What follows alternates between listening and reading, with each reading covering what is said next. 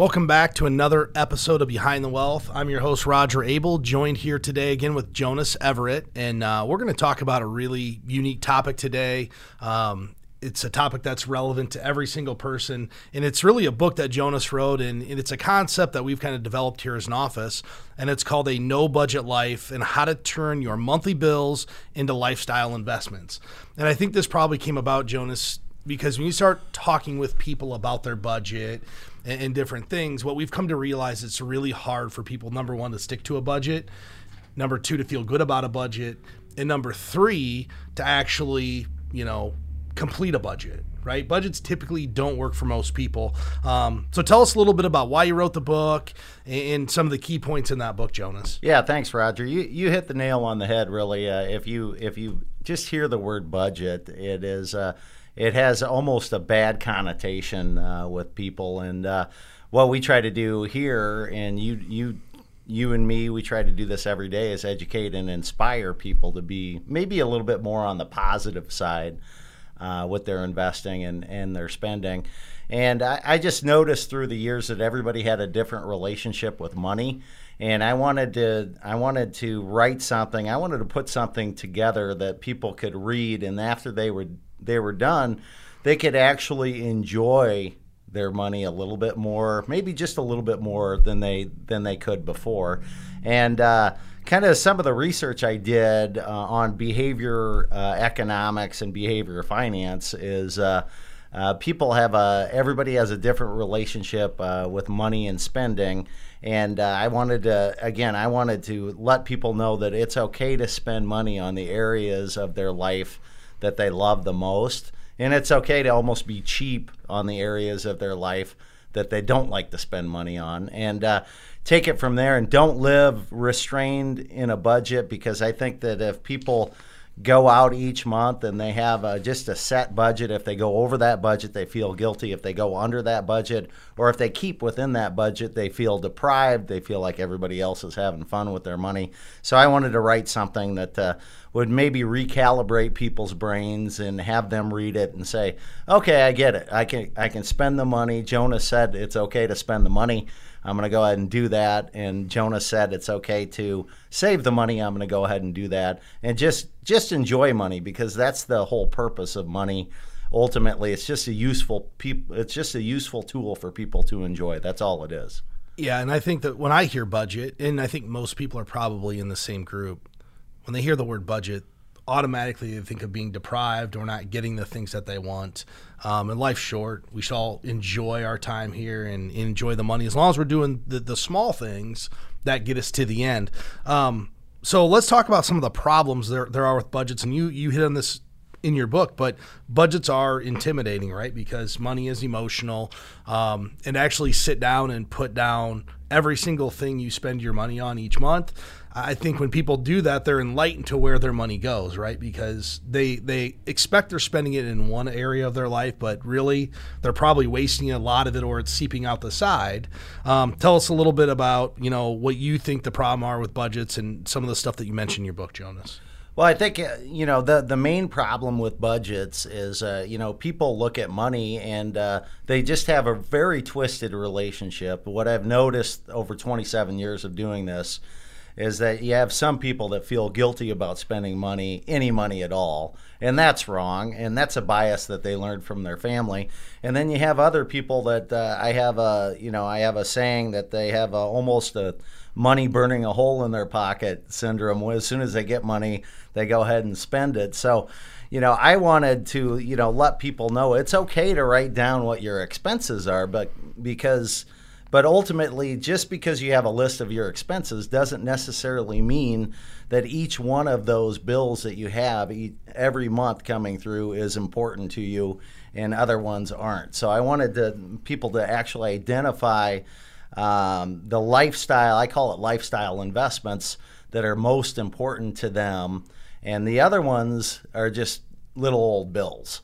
And the example that I give in the book is when we have pizza every night, it's not something that we want to spend money on. When we have pizza once a week, we're going to scrimp and save. We're going to put coupons together, and usually about once every 4 months, we'll come up with a free pizza out of the deal.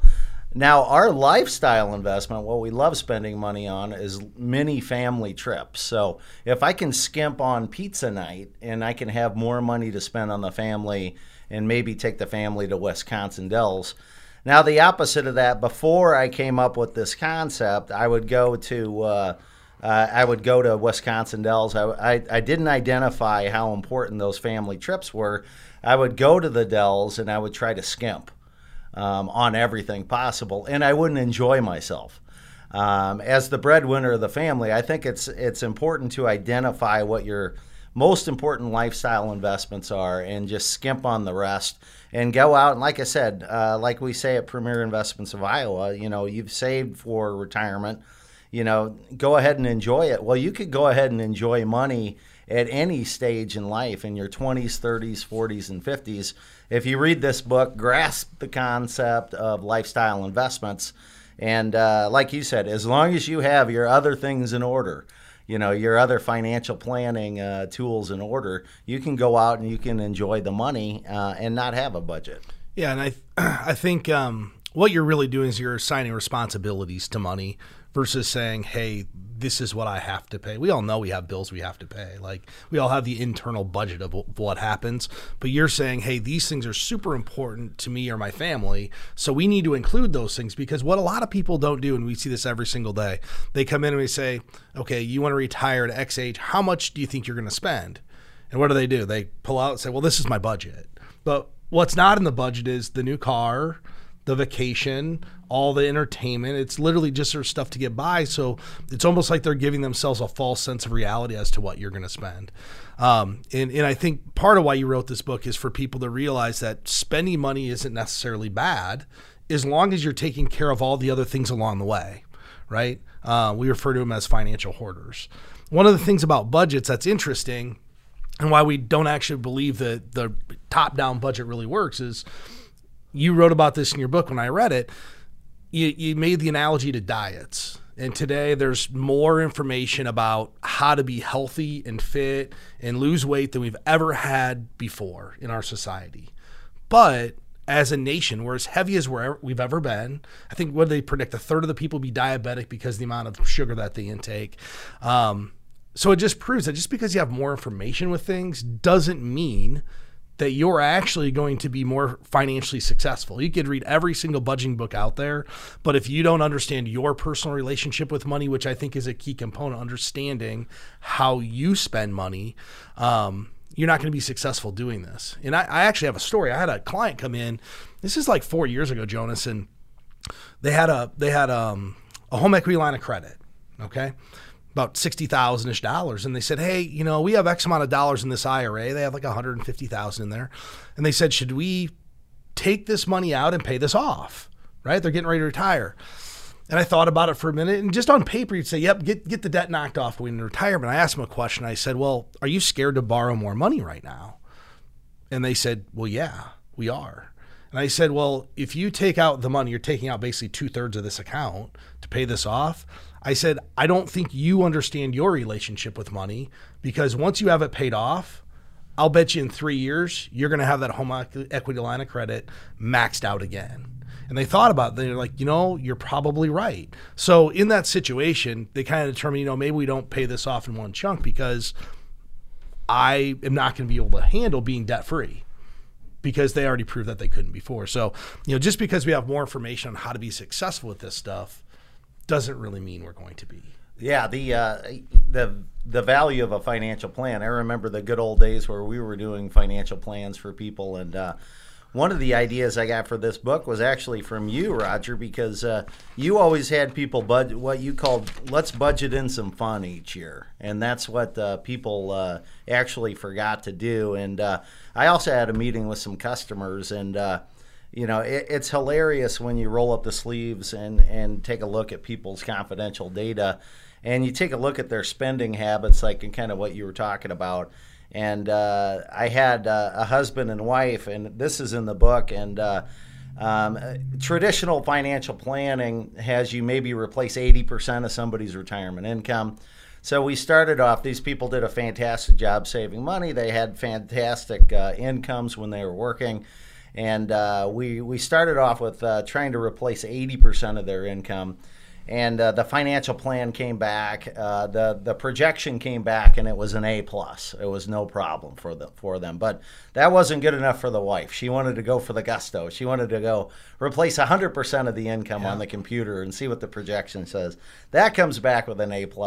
And we got to the point where we were looking at almost $10,000 a month in income replacing income for this family in retirement. And I shut the computer off, and I said, I looked at the husband, Ken, and because they both did a good job on their finances, and I said, before we get carried away with traditional financial planning here and trying to replace, all of your income or even more of your working income, how much money are you spending right now when you're not working? And this is little old Iowa, right? This isn't the East and West Coast and Chicago and flashy new cars. And I said, well, take a week, come back and come up with a number and on a little slip of paper and slide it over to me next week or in a couple of weeks. And he said, I don't need a homework assignment. I already have it. They were that savvy with their finances. And he had a little slip of paper, and the amount of money that they were spending each week wasn't $2,500 a week. It was actually somewhere around $350 a week. So their monthly income that needed to be replaced was $1,800. Now, kind of like what you talked about, I had no idea what their relationship with money was before I met them and before we started to develop a financial plan for them. So, ultimately for their lifestyle investments, they're going to need not as much money as they thought coming in, and they just needed somebody to, again, maybe recalibrate their brain a little bit when it comes to income and when it comes to spending and when it comes to financial planning. And that's where a no budget life comes in. It's a lot different than most of the financial gurus out there that make you stick to a plan no matter what. Well, they don't know what your relationship with money is like we do for our customers. Right. So another point you have in the book here is how budgets actually start to encourage spending, and you reference a timeshare story. Just wondering if you'd kind of share that story and why you think budgets encourage more spending versus, really staying on budget and doing all the things we're supposed to do. Yeah, it's almost psychological that I've seen for a lot of people. It's a concept to where they're so committed to a budget or to an expense that I had a story, a personal family friend that him and his wife work very hard. And, he thought that we deserved to go on 2 or 3 vacations a year no matter what. So for him, if he put the money down in a timeshare, then he thought that would make their family and him committed to go on these trips each year, when it was an absolute ripoff. It was the world's worst investment.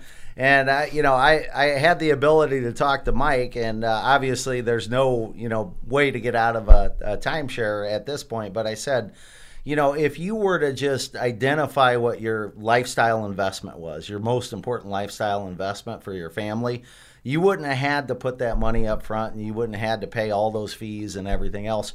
You would have just gone on those trips 2 to 3 times a year, no matter what. So I'm actually able to help him a little bit now, but I think a lot of people put their money up front on maybe country club memberships, timeshares, vacation packages, and they do that because they haven't identified what their lifestyle investments are. If they've sat down in a room and wrote down that the most important thing I want to do this year for fun is take a trip, they wouldn't put their money up front for a trip.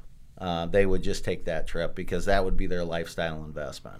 So let's talk just a little bit about the definition of a lifestyle investment. What's the actual difference between the lifestyle investment and the budget? How do they differ?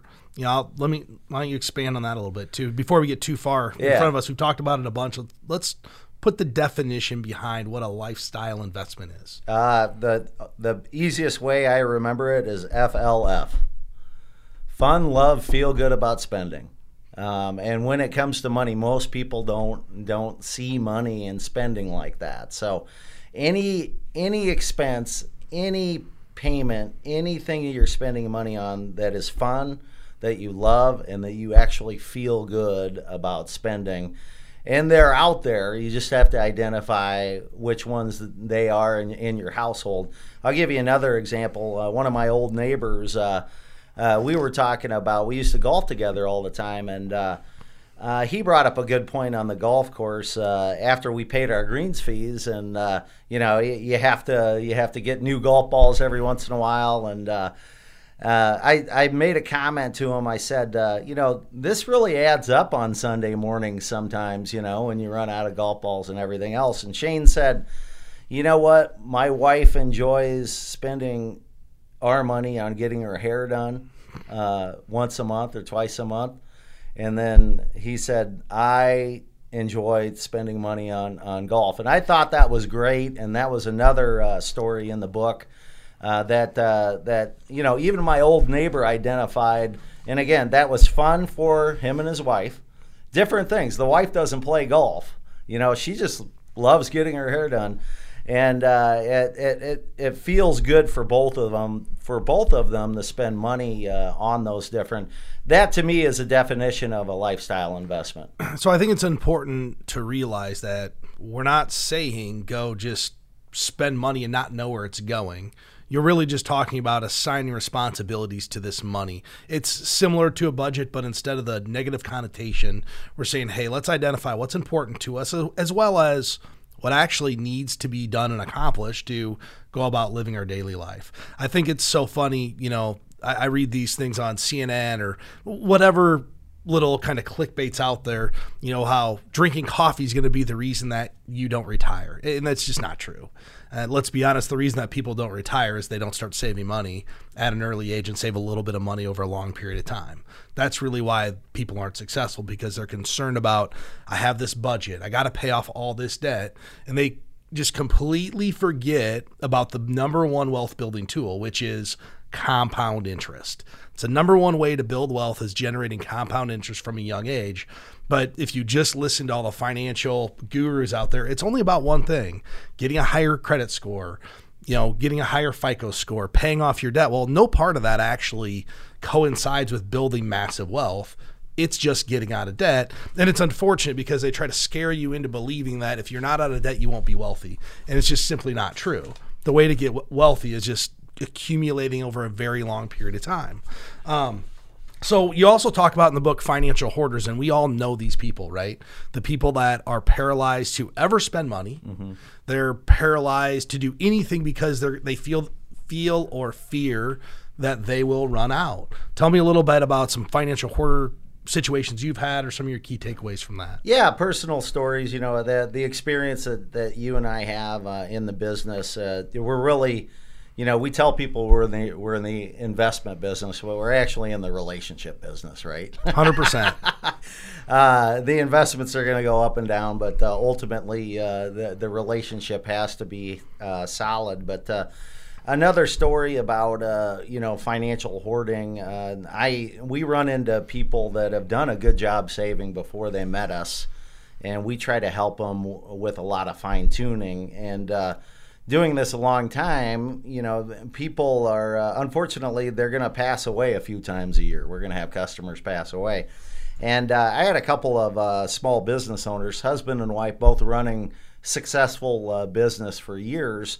And, you know, you reach a point in relationships where you can ask them, how'd you do it? And that's my favorite question that I can ask people. How'd you do it? You know, Jonas came along 10 years ago, but you had all this stuff before I met you. And, you know, my customers said that, you know, they said that, well, if you're not working, you're spending money, so we didn't want to be on the B side. We didn't want to be on the spending money side, so we just kept working.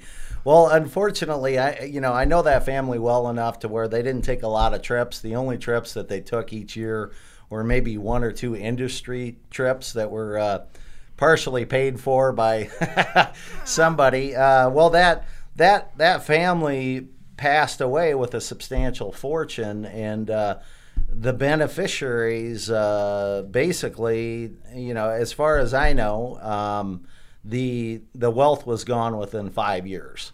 So it's almost a life's work of hoarding money when you have the next generation just spending money, and spending all of it. So what we try to do with people that have done a great job spending money is just try to go in and let them know that there has to be a way to enjoy some of this stuff. There has to be a church or a charity, or there has to be a lifestyle investment that you guys want to make while you're still working, while you're still living, while you still have your health, and enjoy some of that money. And one of the concepts I use in financial planning, I had one customer call it just skimming off the top. I said, let's try to keep the principal in place for as long as possible. I know you don't need this money for retirement, but let's just pay the taxes and send you the skim. Let's send you the interest and dividends out each month. And then we'll do that for a year. If you really have a problem with it and you continue to save all of this money, then we can stop, sending you the interest and dividends out. But that's one way to help financial hoarders, is to send them out the interest and dividends and see if they can find a way to enjoy it or find a lifestyle investment that they really enjoy. Well, and this goes back to the whole idea of if you're saving enough to meet your retirement goals, which most people may or may not have quantified this, right? And there's really one way to quantify it, and that's through a financial plan, which we'll hit on later. But if you're already doing everything to meet your current objectives, then why wouldn't you go invest today versus just saving more money? And I did this personally. So I built a new house about 3 years ago, and we put in an in-ground swimming pool. I've got 2 young girls, and everybody I talk to, you're going to hate it. Everybody I know who's ever had a swimming pool just filled it in and concreted over it. And it wasn't cheap. I mean, this is a nice pool. But I said, I'm going to do it anyway. And I would argue today that it's maybe the greatest investment that I've made, and it's non-financial. It's 100%. We go out every single day in the summer with our girls. Coronavirus came around. It was a blessing because we still have the swimming pool. We have the entertainment. So we made that lifestyle investment. Would I have been better off financially saving the money for retirement? Maybe. But at some point, if I'm already saving what I need to save to hit my retirement objective, then I can go do the splurge. And I think that's what you're getting at in this book is if you're doing all the right things, then we can go spend money. We don't have to just keep saving more. We're not discouraging saving, but what we are doing is encouraging, enjoying, and living life today through lifestyle investments. So that's my greatest example is our swimming pool. I know you put one in this year too. Yeah. But arguably it's the best investment I made. Yeah, it's worth I'm glad you brought that up because you guys really enjoy doing that. That's your lifestyle investment. Nobody can take that away from you. You talked about getting your financial house in order along the way, no matter what age you are. One of the chapters in the book, chapter 7, is called "Retirement Isn't Free, but Your 401k Matches." This is the section that probably is the most popular section of the book that we talk about on AM 600 radio. Even our radio personality, Doug Wagner, loves this section. It takes a look at your age and what you should be doing financially along the way to be building your foundation, to be able to not only enjoy money in your 20s and 30s, but it's a checklist that people can follow that say, okay, I get it. If I'm gonna punch off these, it's almost like a lunch ticket back in preschool and junior high. If you punch off these 10 things when you're in your 20s and your 30s and your 40s and your 50s, then you're actually it's progress, right? You're not able. Most people won't be able to fulfill all 10 punches in their 20s, but it's progress, not perfection. As long as you know what those punches are and you're getting your financial plans in order at those different ages, then I think the checklist is very helpful. And I think you just mentioned it, financial plans. To be successful at this idea of a lifestyle investment, arguably you need to have some financial plan put in place to, number one, make sure you're on track, but also quantify what that additional money is I could spend today on other things. I actually just think about this with a current person I just worked with, and they want to start investing in rental properties because it's their kind of passion or what they want to do. But they wanted to make sure that they were already on track with their saving amount that they were currently doing, because I told them, if you're going to go make this investment, which arguably real estate has been one of the greatest investments someone could have made the last 30 years. So I never discourage it. I said, but let's make sure you can pay for that investment. I mean, make the payments on it, whether it's rented or not, because that's how people start to get into trouble, right? They buy an investment of property, assuming it's going to be rented. And then, oh, by the way, it's empty for 6 months. We run into trouble. And these people are in their early 30s. So we actually put together a financial plan, looked at what they were currently doing, and backed into the number of free cash they had that they could buy an investment property with. They're still investing, but that was kind of their lifestyle investment. They wanted to go buy a place, fix it up, rent it, and see a return on their investment, but not sacrificing their own personal retirement through their 401ks and IRAs and all the other tools that they're using, which I thought was really neat that they actually went to a financial advisor to have them quantify that for them. And they're going to be wildly successful because, this investment property we didn't include in the plan. Later on in life, we'll be able to, right? There's going to be income and different stuff coming from it, but they're just building their wealth, through different avenues, but they're making sure they're checking, like you said, all of the boxes along the way. So Jonas, let's talk about another part of your book. It's called Common Spending Myths. I think this is great. You hit on a couple ones, which is pay your debt ASAP, never buy a new car, and I'm going to add one in, pay your house off early. Right. Those are things we would consider spending myths. I'll let you hit on the first couple, and I'll take care of the paying your house off early one. So if you want to start. I don't know if these spending biases come from our parents or come from our neighbors or where they come from. But, if we look at whatever worked for your parents, that may not necessarily work for your financial life. So if you look at the fact that, people will say you should never, ever buy a new car. Now, I disagree with that because if a new Chevy Silverado is your lifestyle investment, and then I'll kind of pick on the Everett family here, my family, we take a lot of family trips. If you're not a trip person and you're not a big house person, but you love brand new cars and that's your lifestyle investment, why shouldn't you buy a brand new car each year?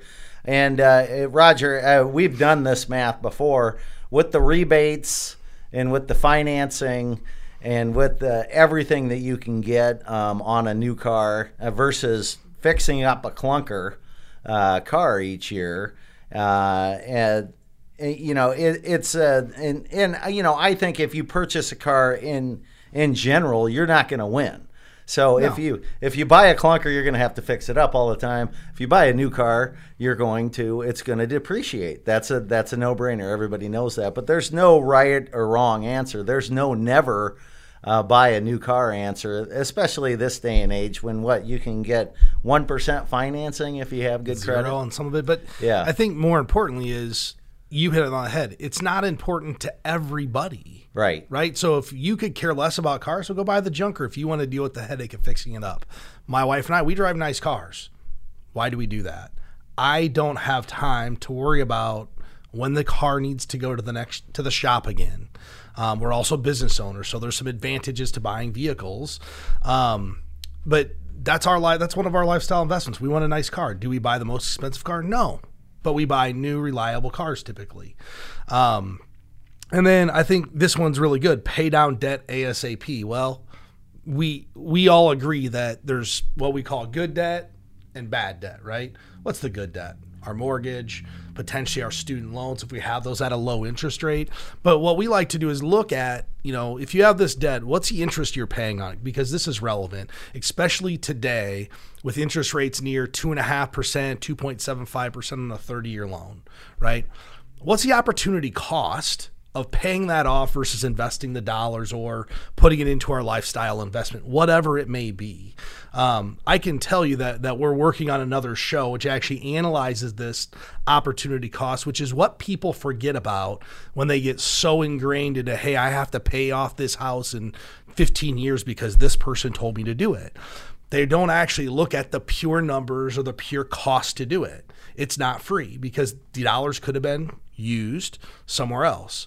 We're all in agreement that carrying credit card debt at 18%, that's bad. Like, we should pay that off as soon as possible, but not all debt needs to be paid off immediately. And you hit on that in your book. And, I'm working on another show that looks at, hey, should we pay our house off in 15 or 30 years? And there might've been a time where it was really relevant to pay that house off in 15 years, but at today's interest rates, it's extremely hard to justify paying that house off much earlier than a 30-year loan, especially when the difference between a 15-year mortgage rate and a 30-year mortgage rate is only about 0.5% right now. It used to be a much larger discrepancy, but today the spread is so narrow, it's really hard to justify that.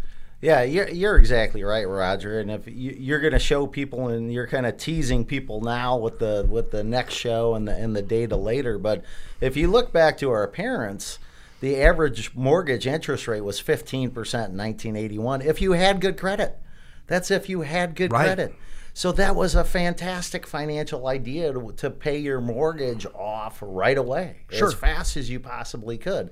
Now, what worked for your parents financially may not necessarily work for you. If you feel that you can make more than 3% on your investments and you have good credit, you have a good credit score, you really have to, like you said, Roger, you have to see if the math pencils out on paper and if it's a good financial deal, and maybe let go of that bias of paying the mortgage off.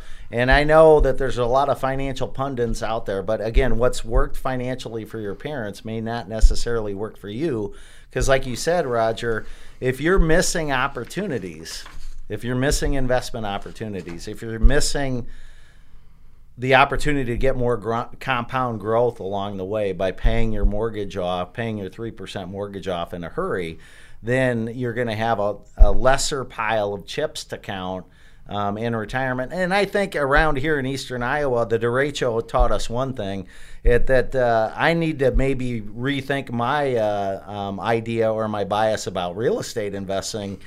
It's pretty steady, but it's not necessarily a sure thing, right? Yeah. After you go through a storm like that, so you need to see if the math pencils out and let go of any old biases that you have. And again, back to the financial plan.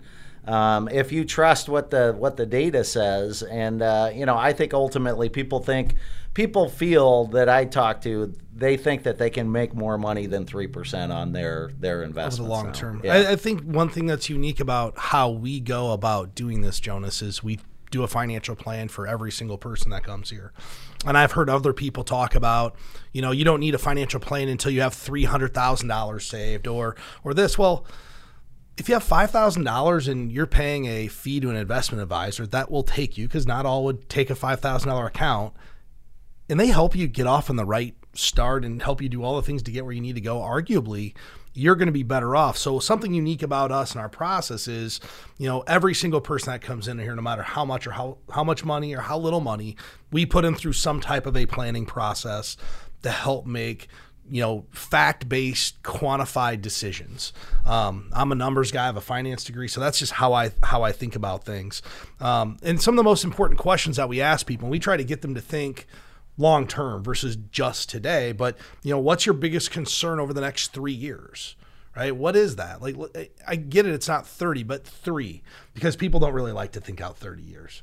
What are you excited about over the next 3 years? And ultimately, what have you done well to this point? Those are the 3 things we like to ask every single person that comes in here. And then lastly, we want you to enjoy your money so you get excited about investing. If you're not enjoying your money, you will not be excited about this process, because you're going to think budget.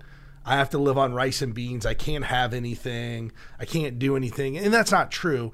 We want you to think about a new way, or a mind shift to think about, how do I budget in the things that I really want to do and figure out how to pay for the things that I have to pay for.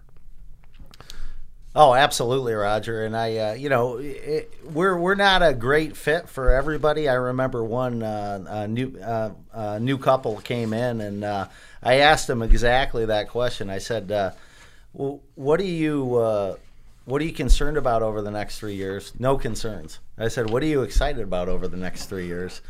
They weren't excited about anything. And I just kind of thought to myself, if you're not concerned about anything, you're not excited about anything. Why are you here? It's going to be pretty difficult to work with somebody. Yeah. So we're on the emotional side of it's a relationship business, not an investment business for us. Yeah, I think this book that you wrote, Jonas, is really cool because they always forget the stuff that they want to do. And it kind of goes back to people's success in investing, in getting to retirement, really just predicated upon having a good process. You can still do all the things you want to do along the way, as long as you map out a plan how to get there. If you just ad hoc and you go buy a new car and then you buy another new car and you put zero in your 401k, you're not going to have a good outcome. I can tell you that. So one of the things we encourage everybody to do is if you don't have a plan, if people aren't talking to you about this stuff, go to the website, btwellshow.com. You can actually download a copy of Jonas's book there. There's also a request button. So if you want to get information from us and sit down and talk to somebody, we encourage you to do that. Jonas, do you have any other kind of closing remarks for today? Well, I think doing a financial plan is just progress. It's never perfection, right? It's just, you've always said it's a living, breathing thing. It's very unique to every household, but it's the first step and very good progress financially for households. And ultimately, if you can reach a point to where if we do a good financial plan for people and they go away and they have a heightened sense of financial security, or if they have a heightened sense, even more important, of financial confidence, that's the ultimate goal. It's not trying to make everybody a great amount of money or finding the best investment. Increasing somebody's confidence through doing a financial plan. Yeah, well, it was a great show. Appreciate having Thank you again, Roger. Jonas. Once again, go to btwellshow.com if you want to contact us or to get a free consultation. Securities and advisory services offered through LPL Financial, a registered investment advisor, member FINRA SIPC. The opinions voiced in this show are for general information only and are not intended to provide specific advice or recommendations for any individual. To determine which investments may be appropriate for you, consult with your attorney, accountant, and financial advisor or tax advisor prior to investing. All performance referenced is historical and is not a guarantee of future results. All indices are unmanaged and cannot be invested into directly. Premier Investments of Iowa Incorporated and LPL Financial do not provide tax advice. Please consult your tax professional.